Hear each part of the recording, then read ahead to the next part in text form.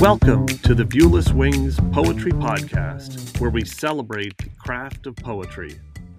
Each week we feature interviews with incredible poets and artists, including Olivia Gatwood and A.E. Stallings, and original poetry read by the authors. I'm your host, James Moorhead, Poet Laureate of Dublin, California, and author of Canvas and Portraits of Red and Gray. On this week's episode of the Viewless Wings Poetry Podcast, we are featuring poems submitted to Viewless Wings and read by the authors. We love providing a platform for poets to share their words on viewlesswings.com and their voices on the Viewless Wings Poetry Podcast. Visit viewlesswings.com to learn more about how to submit your poem for a future episode, or find Viewless Wings on submittable.com. And now we turn the mic over to our first featured poet. My name is Yael Valencia Aldana. I am a writer and a poet living in South Florida with my son and a few too many pets. A bit about me. I graduated with my MFA from Florida International University in creative writing, and I also teach there. My poems and other writing are published or upcoming in South Florida Poetry Journal, Chapter House Journal, Antithesis Blog, Type House, Scapegoat Review, and others. I will be reading my poem Hammerhead, and this is based on an incident with me and my mother. I grew up on the very small Caribbean island of Barbados, and in that country many of the roads are very close to shore. And one day, as we were driving by, my mother and I saw some men struggling to bring an enormous shark into shore. And she had her own shark story for me. Hammerhead, after Ada Limon. I could not imagine that such a creature could be caught.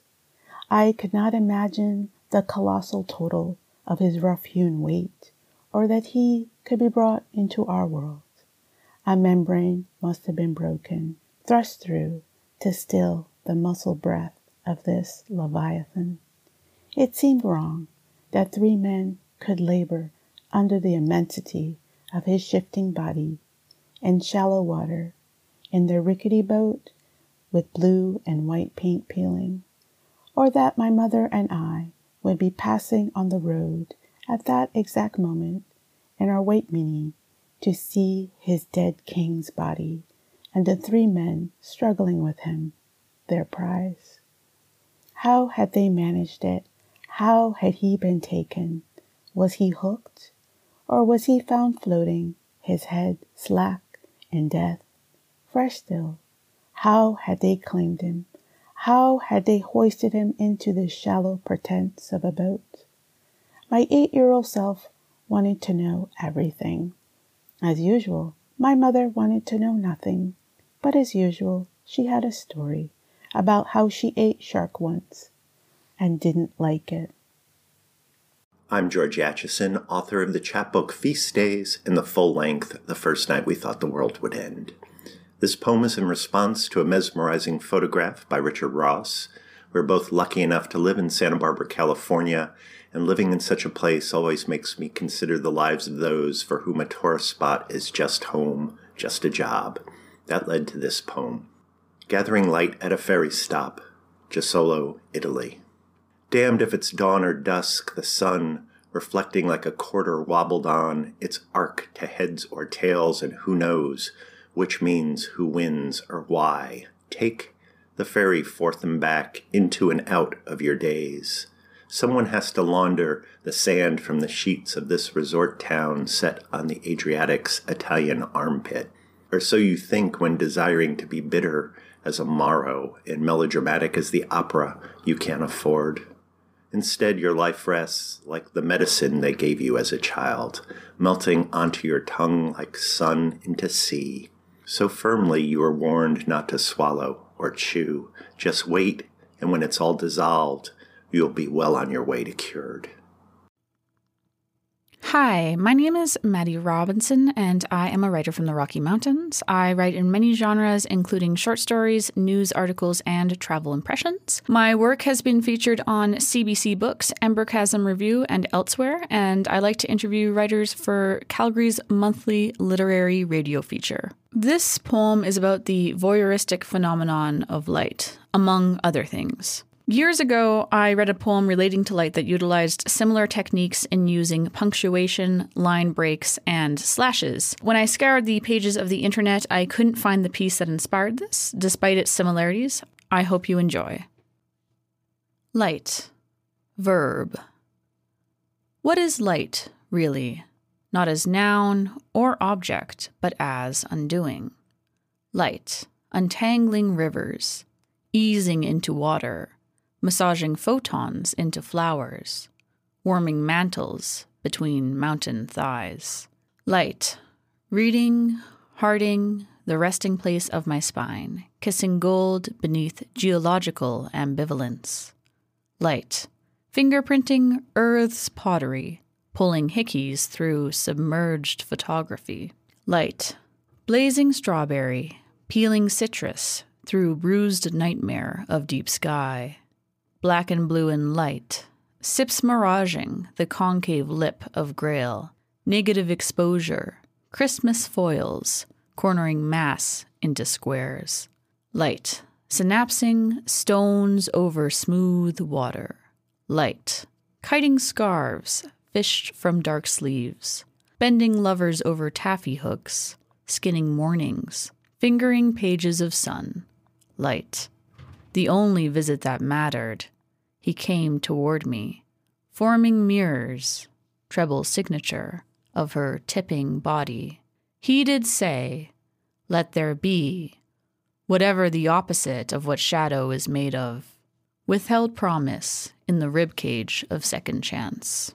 Light, stalagmites, light, salivates through the window, Venetian slit, leaning towers, threading filament and eggshell silhouette. Light, when he first wakes, chiropractic. Yolk, gravity, fingers, bloodletting glow sticks. And Mother Earth had an orgasm. Different when you're watching.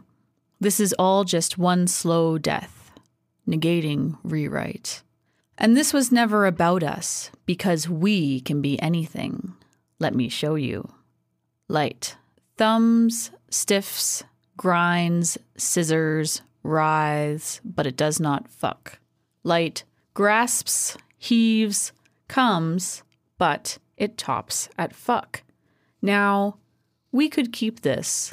Light, all between us. We could keep this. This is my love letter.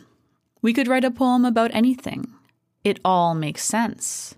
This thrill between us, starfire flint, making love ask permission, our grip on the electric fence. Motion elucidates emptiness, and him, and light, and light, and light, light, light, light. Are you even reading this? I am Karin Falcone Krieger, and this is my poem, Met. It was inspired by the Southeast Asian collection at the Metropolitan Museum of Art. Standing Yakshi female nature spirit, mature spirited buxom goddess dispensing coins. Thunderbolt bearing and seated, Yaksha male nature spirit, God of fire or Buddha of the future. Durga slays buffalo, her old jewelry melted down, now gold weapons in her hair. Krishna baffles the horse demon, standing thousand-armed cosmic form. The lustration of Lakshmi, goddess of fortune, bathed with sacred water by elephants. She dreams a God of transcendent wisdom, four-armed, peaceful. He desires eight-armed Tara, Buddhist goddess of salvation.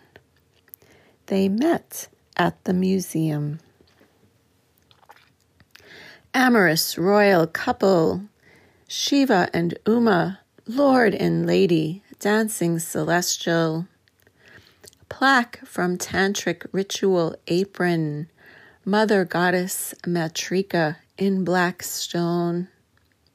Fragment of pull toy. Yama, Lord of Death, dancing skeletons. Rebirth, Goddess of Dawn with 7 dogs, embodied Bodhisattva. My name is Rachel Richmond. I'm a senior at Hollins University majoring in English, and I'm also an editor for Gravel magazine. My work has been published by Wingless Dreamer and Wild Roof Journal, and has also been shown in an anthology by American high school poets, as well as in a Hollins University anthology about mental health. I write as a form of healing, a form of grieving, and a form of growing, as well as a passion. Each of my works holds the weight of my lived experiences, and I put my heart into each one. The poem that I'm about to read is a part of a grieving process. 2 of my close friends died when I was 15, and it's 7 years later, and it's still hard, so I write poetry about it. This is Cardinals They Come in Pairs. Ever since I learned from a swing set in a car crash that death is an eternal passenger in each car we drive, every time I see cardinals, I see 2. 2 scarlet birds, their paths interwoven, they come in pairs. After my friends died, my mom told me that cardinals are people you loved coming down to earth to say hello, visiting you from heaven, and for the longest time I thought that these birds were my dead friends, stopping in to say hello. Stopping in to say, we will always be your friends. Stopping in to say, we are still here, we never left, not even death can make us leave you, not forever. We are both here and in heaven, we are still here, we are still here, we are still here. I needed those cardinals to be my friends. They were proof that something remained of people I loved, and what were the chances of it being a coincidence that they came in pairs? On my walks to school, I'd frequently see those red birds. They came in pairs. I'd look fondly upon them, smile up at them, and say hello to my friends, a glowing warmth filling me as I got to tell them one last time that they were loved. The sun filtering through the foliage of the trees they perched on made death feel a little less eternal, more like something that turned people into cardinals rather than turning them into nothing, like permanence did not apply to heaven. After a few years had passed, I decided that my friends weren't here or in heaven.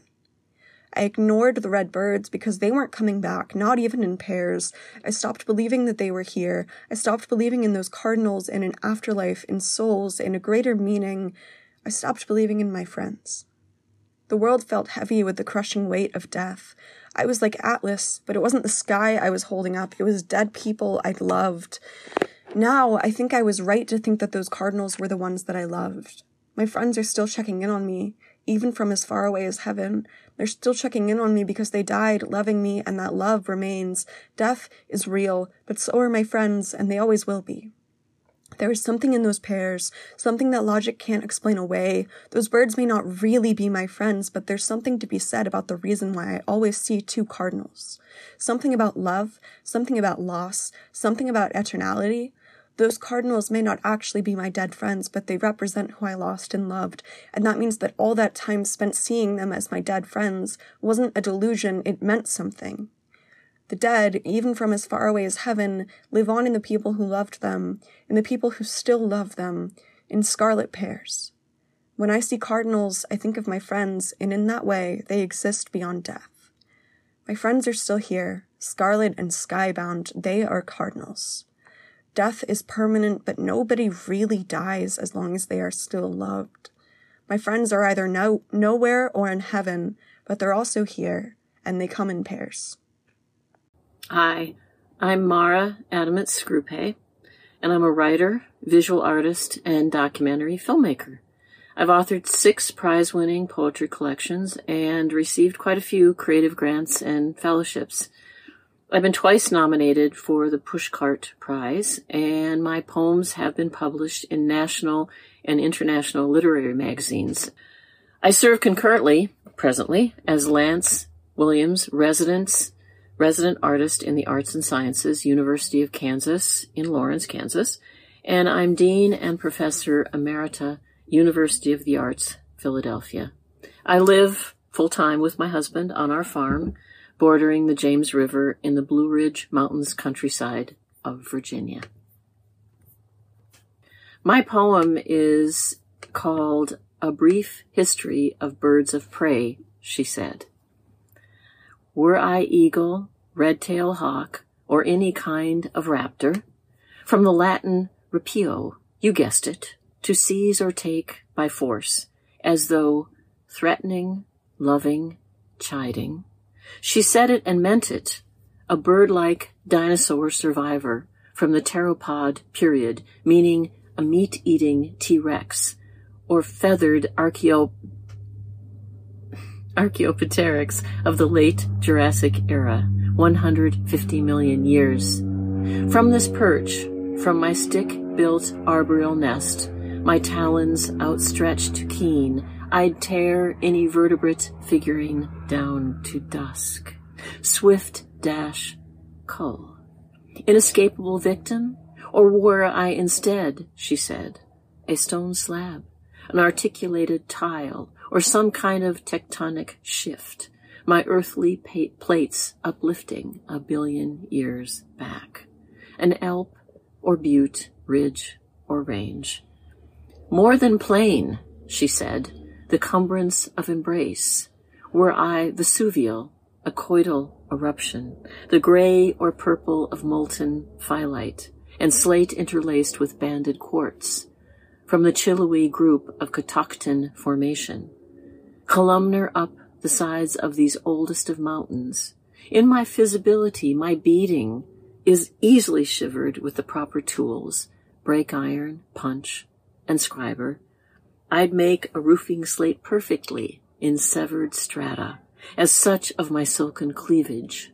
Were I dominated plainly? Were I fragile as rat-gnawed concrete? Were I the storyteller in some precise art, with 20 names each for rain and snow and wind, in explicit parlance, in my oratorial patois? I'd tell a score each of anger, sadness, love, the piercing of a human heart.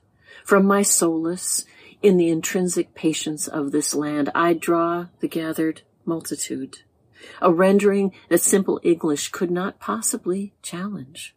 In hell of hot, quinta of noiseless voices, were I the I in the power, threatening, loving, chiding. She said, I never fought. I let him take me, fuck me, in a starless suburban motel, relishing my right to it, to my first person, to my own positionality, to my own living life. This is my story, she said, surviving, surpassing, as an elephant of Leviathan memory.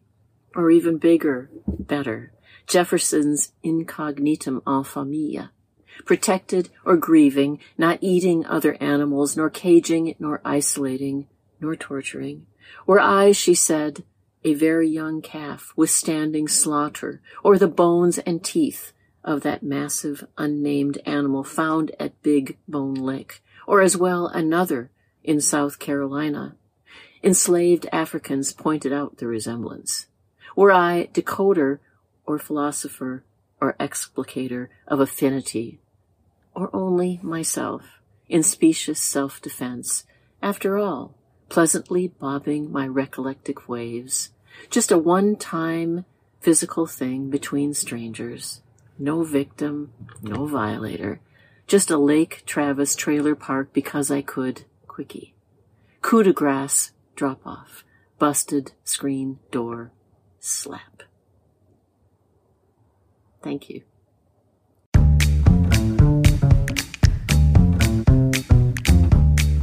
The Viewless Wings Poetry Podcast is written and produced by James Moorhead.